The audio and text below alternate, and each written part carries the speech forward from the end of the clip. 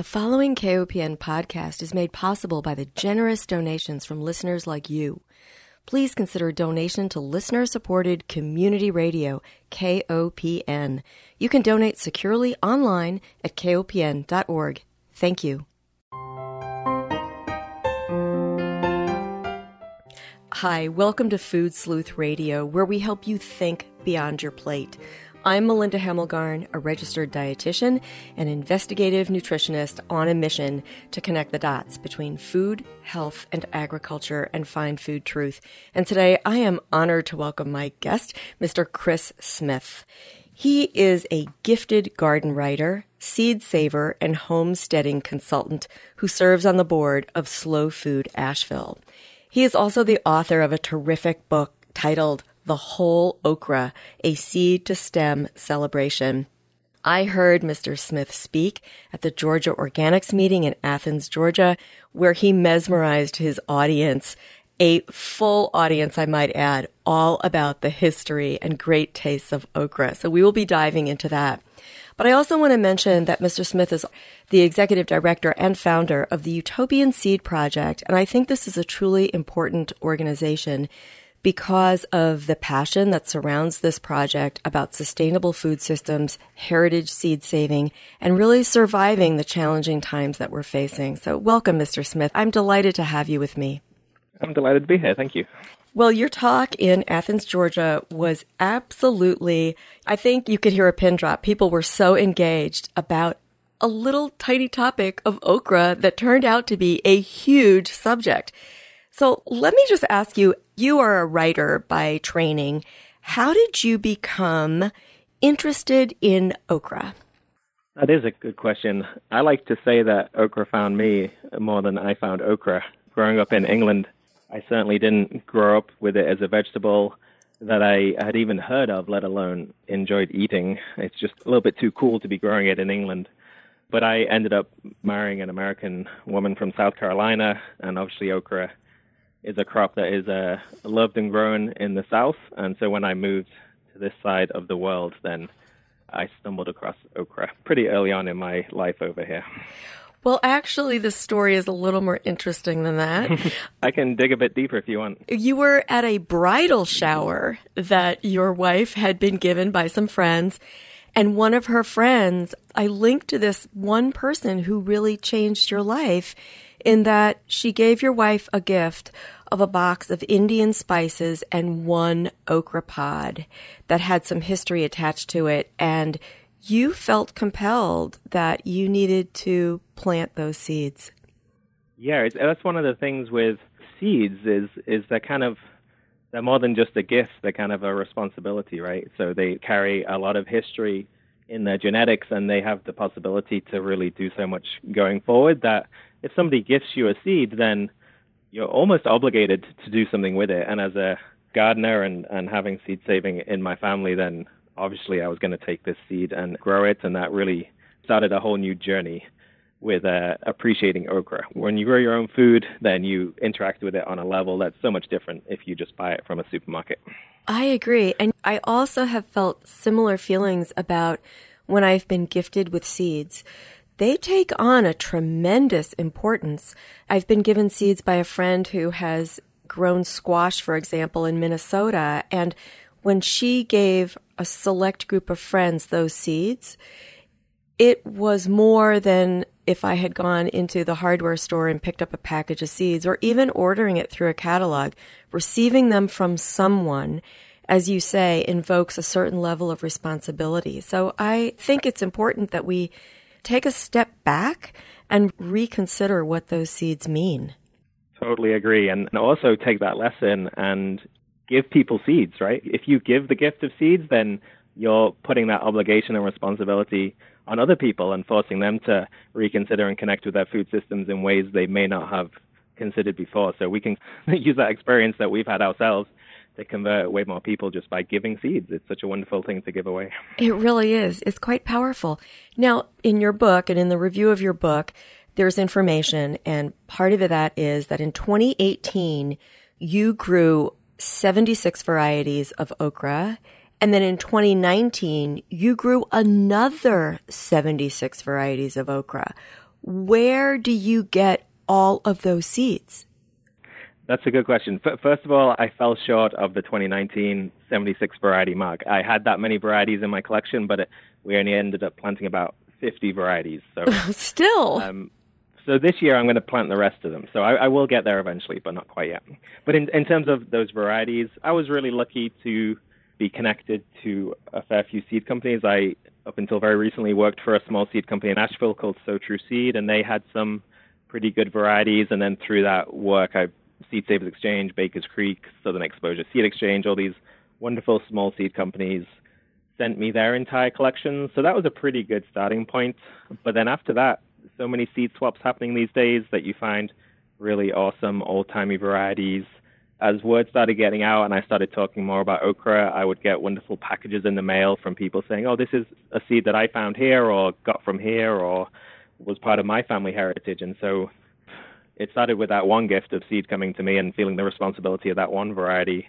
But now I've received a lot of different varieties, and actually that just keeps happening. Just this last week, I was out of town, and I've come back, and I've already got packages in the mail from people that said they'll share their okra seeds with me. So it just keeps growing, really. This is fantastic. Well, I have to tell you, I was thinking on my way up to the radio station today about your presentation in Athens, Georgia. Georgia Organics is such a fantastic organization. I think your session was probably ranked the highest in terms of enthusiastic audience attendees, but the only thing missing, the only thing that would have made it better, in addition to all of the samples of dried seeds, etc., that you shared, would have been to have an okra banquet. And especially in going through your book, right, I'm looking at, oh my gosh, look at all the cultures that have celebrated okra. So you've got African dishes and you've got Indian dishes, many of which you tasted growing up in England, right? Yeah, that's the one time, without really knowing it, I must have eaten an Indian okra dish, a bindi dish. Yeah. But I don't have a memory of it. Right. But it's so ubiquitous globally. And I think that you would agree. I've come to the conclusion from your book that we need to have a resurgence of okra. That leads me, of course, to the big issue, which is the slime factor. And if you ask a group of people, what is it about okra that first comes to mind when I mention that vegetable? They'll say slime. And yet, you presented ways to get away from that slime factor. Let's talk about it. What creates the slime? Good question. And I would like to say, while we're talking about it, that slime avoidance is definitely one route we can go down, but I also encourage people to embrace the slime. So that's a different conversation, which we may not get to, but it's an important one to consider as well.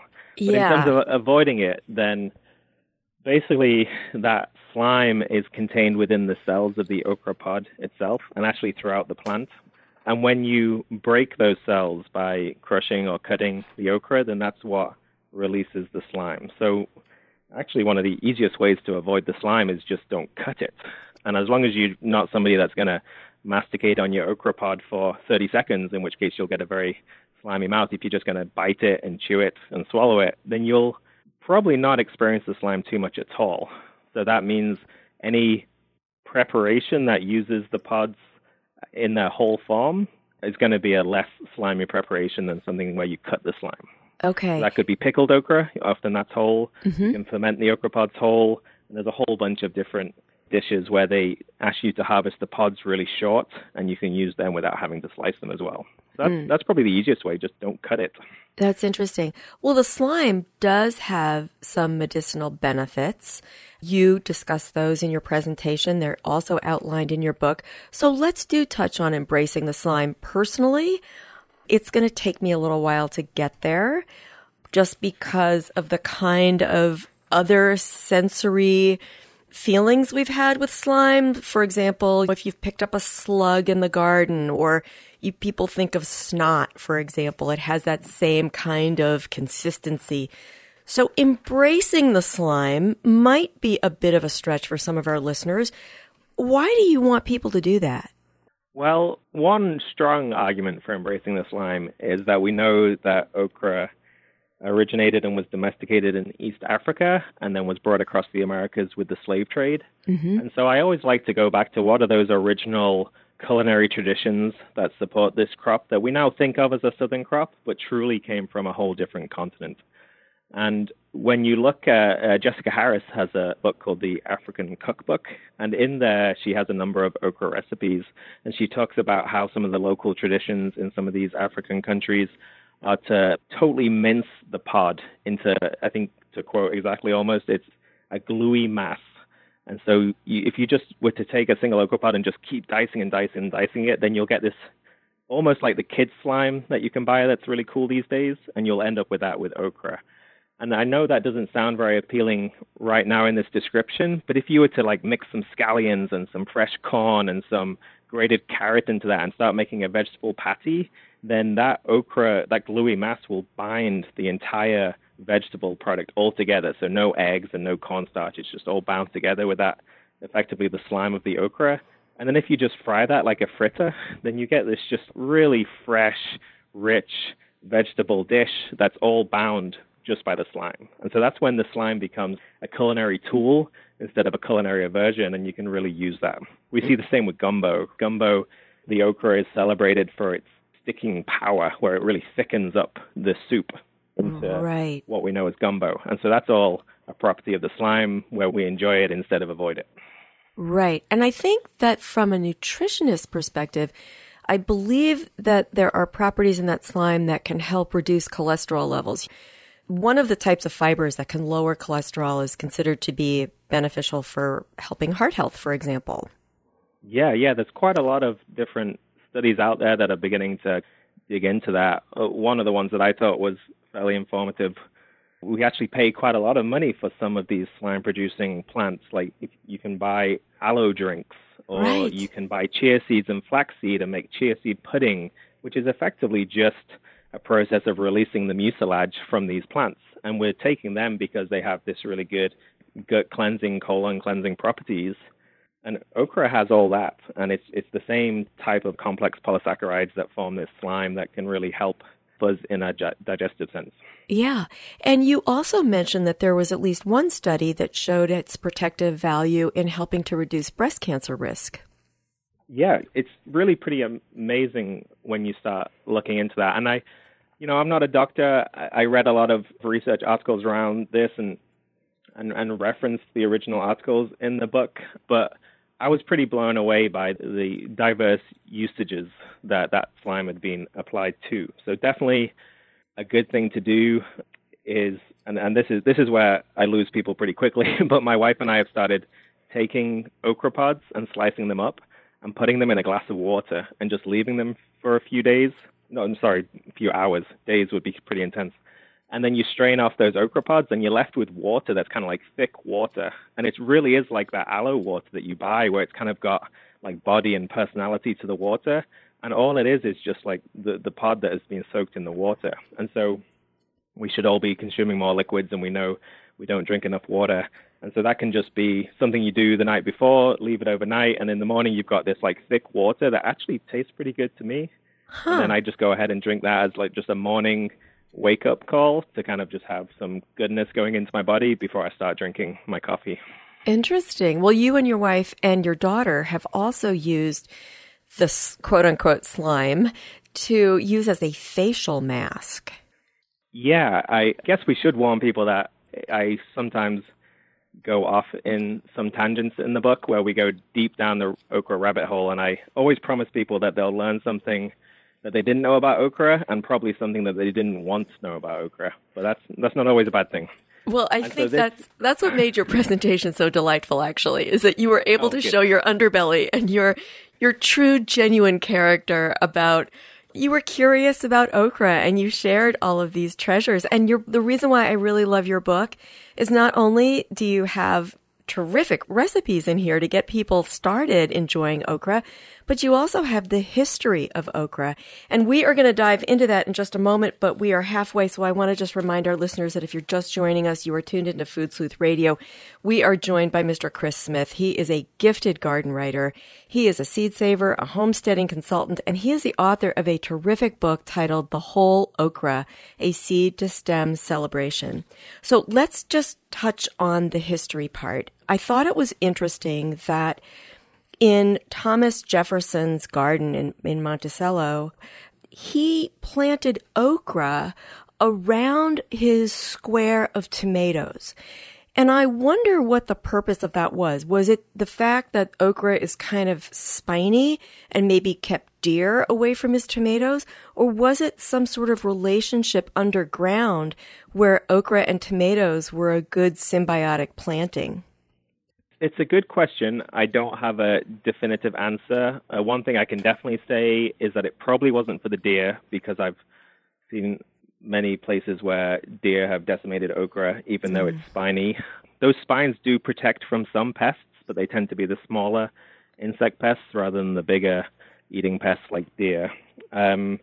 My guess is that they were planted together because of the proximity of the season rather than anything else. The underground relationship, I've not found any evidence to support that, but we do know that okra's got a very aggressive root system, and so is more likely to outcompete the needs of the tomato than support it.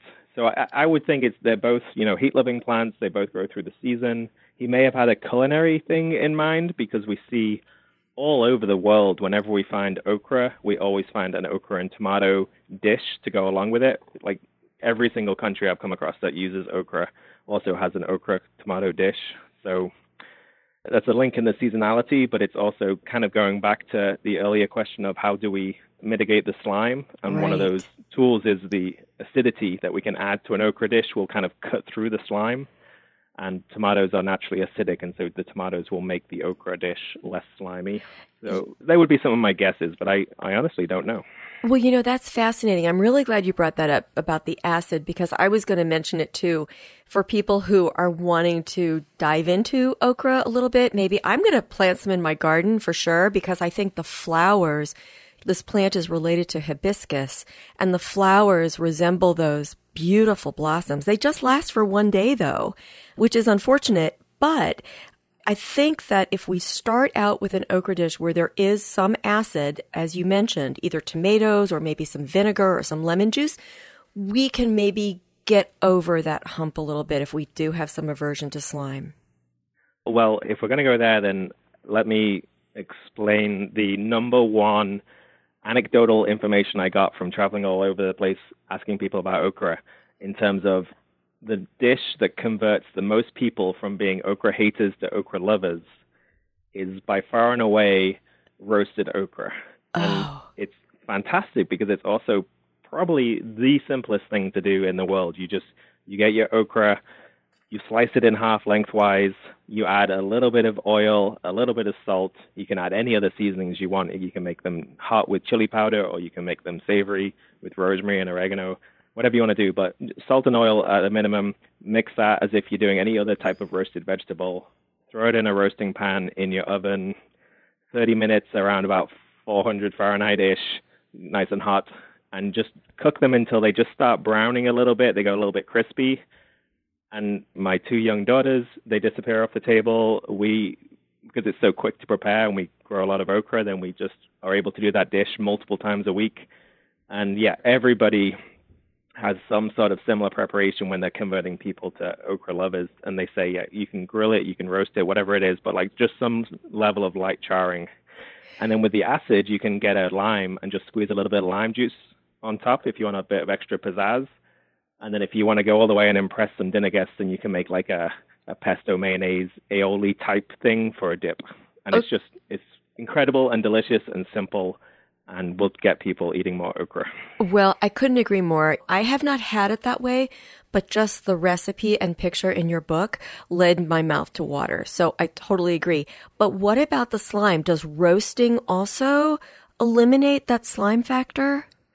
Yeah, so we've talked no cutting will help, and acid will help, but high heat preparations will also help reduce the slime factor. So when we boil okra, we don't really get much above 100 degrees Celsius, so it doesn't get too hot, which is why we get that thickening effect from the gumbos and stuff. But when we put it in the oven at like 400, 425 Fahrenheit, something like that, then that's hot enough that it kind of cuts through the slime.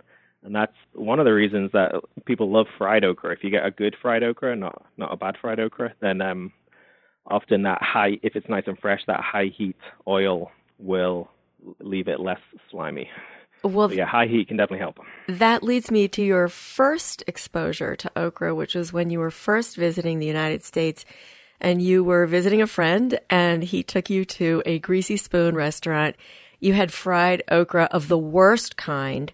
So if people have had a bad experience with this, like you go into a restaurant that maybe isn't changing their oil frequently, or it comes to the table as you experience drenched in oil, don't let that disturb you. Go forth and do this roasting preparation that you recommend. Would you agree? Yeah, definitely. And it's so worth acknowledging because I suppose the difference is there's some vegetables out there that if you have them prepared badly, then, they're still okay to eat. You're not going to be like totally put off them. But when you get okra done badly, it's really bad. And it's not that it's hard to cook, it's just that you can get it wrong. So yeah, don't judge it on its first experience. If I had judged it on my first experience and never eaten it again, then I wouldn't have experienced all the wonders that I discovered on the research for this book. Exactly. And I do want to just add that your book is absolutely the ticket to go from a hate to a love relationship, because you describe in the book that people either love or hate okra. And I really do believe that just the way you have a reverence for okra, and it comes through the pages in such a beautiful way. And it helps us appreciate a food that could be really helpful to us as we face some very uncertain times, especially with climate change. So let's talk about okra's role now as a way to celebrate a crop that might be important to us as we have these challenges with non-dependable growing conditions. Yeah, it's a pretty huge and scary topic, but we're definitely already seeing the effects of climate change on our food systems and maybe exposing the fragility of some of our food systems. So if we start looking for crops that are suited to the regions where we are growing and crops that are able to provide like multifunctionality, and by that I mean we're not just growing for one primary crop that gets us a high dollar value at market, but we can grow this as a sustenance crop where we can eat the okra pods as a dish, but then we can also harvest some leaves and we can harvest the seeds and we can have multiple culinary options from a single plant. Then we start getting into a system where on less use of land with less externalized inputs like fertilizers and the like, we can produce an abundance of food that is healthy for our bodies and healthy for the land. So that's kind of where I see okra being able to step into a lot of food systems and really produce a lot of food. Right. Now, you mentioned that there is okra growing in Massachusetts, where we know we can have cool nights well into the summer growing season. You mentioned that okra doesn't like temperatures at night that dip below 50 degrees Fahrenheit. Do you have any recommendations for those of us who are enthused now about this crop and want to give it a go? Definitely, yeah. So what we hear about okra is that it can only be grown in the South. And I think in some ways as food producers and farmers, then we're really quite intelligent people. In some ways, I think we're entirely stupid, but in some ways we're really clever.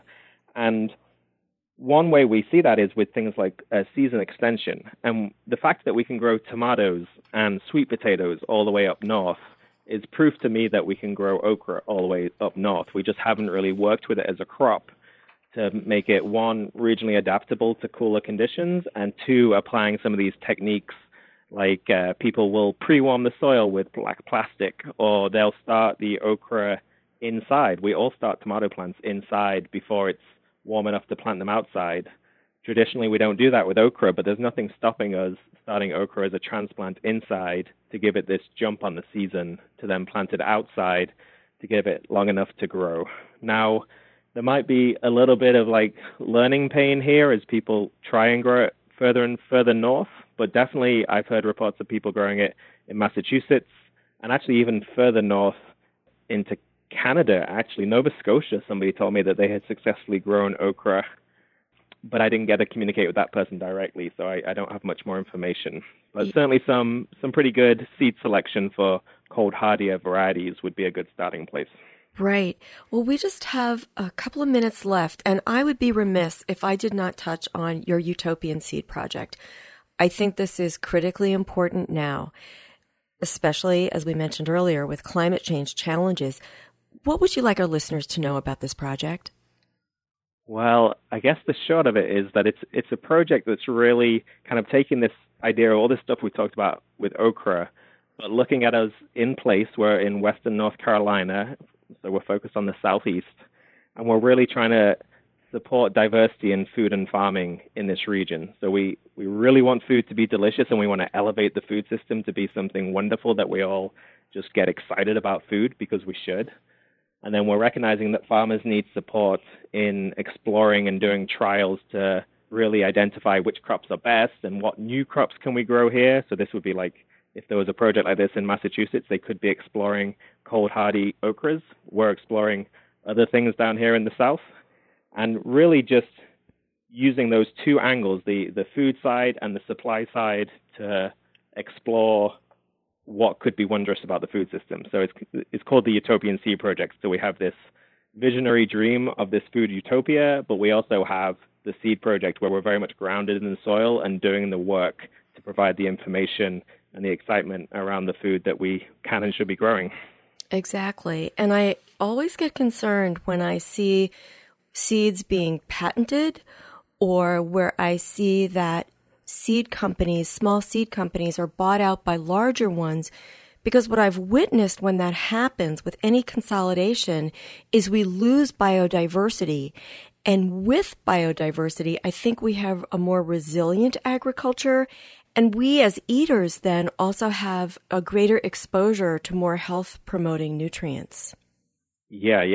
There's the health for us and also the health for the planet, right? Because as we're seeing these changing climatic conditions, then we're going to need this broad biodiversity to be able to be resilient to all these changes that we're facing. And so if we're going down a route of monoculture and reduced genetic diversity, then that's where the fragility comes from. So the Utopian Seed Project is kind of trying to run in the opposite direction and saying, hey, no, we can really celebrate and grow a whole bunch of different things, and they have value and worth and can really support good food and good farming. Well, I want to thank you so much, Chris, for being my guest. I want to make sure our listeners know to go to utopianseed.org to find out more about that. The book we've been talking about and celebrating, really, is titled The Whole Okra, A Seed to Stem Celebration. So in closing, I want to thank our listeners for joining us. I want to remind everyone that Food Sleuth Radio is produced by Dan Hemmelgarn at KOPN Studios in beautiful downtown Columbia, Missouri. And most of all, I want to thank my entertaining guest, Mr. Chris Smith, a gifted garden writer, seed saver, and homesteading consultant who has produced truly a fantastic book for any gardener to enjoy. Thank you so much for being my guest. Thank you. It's been a pleasure.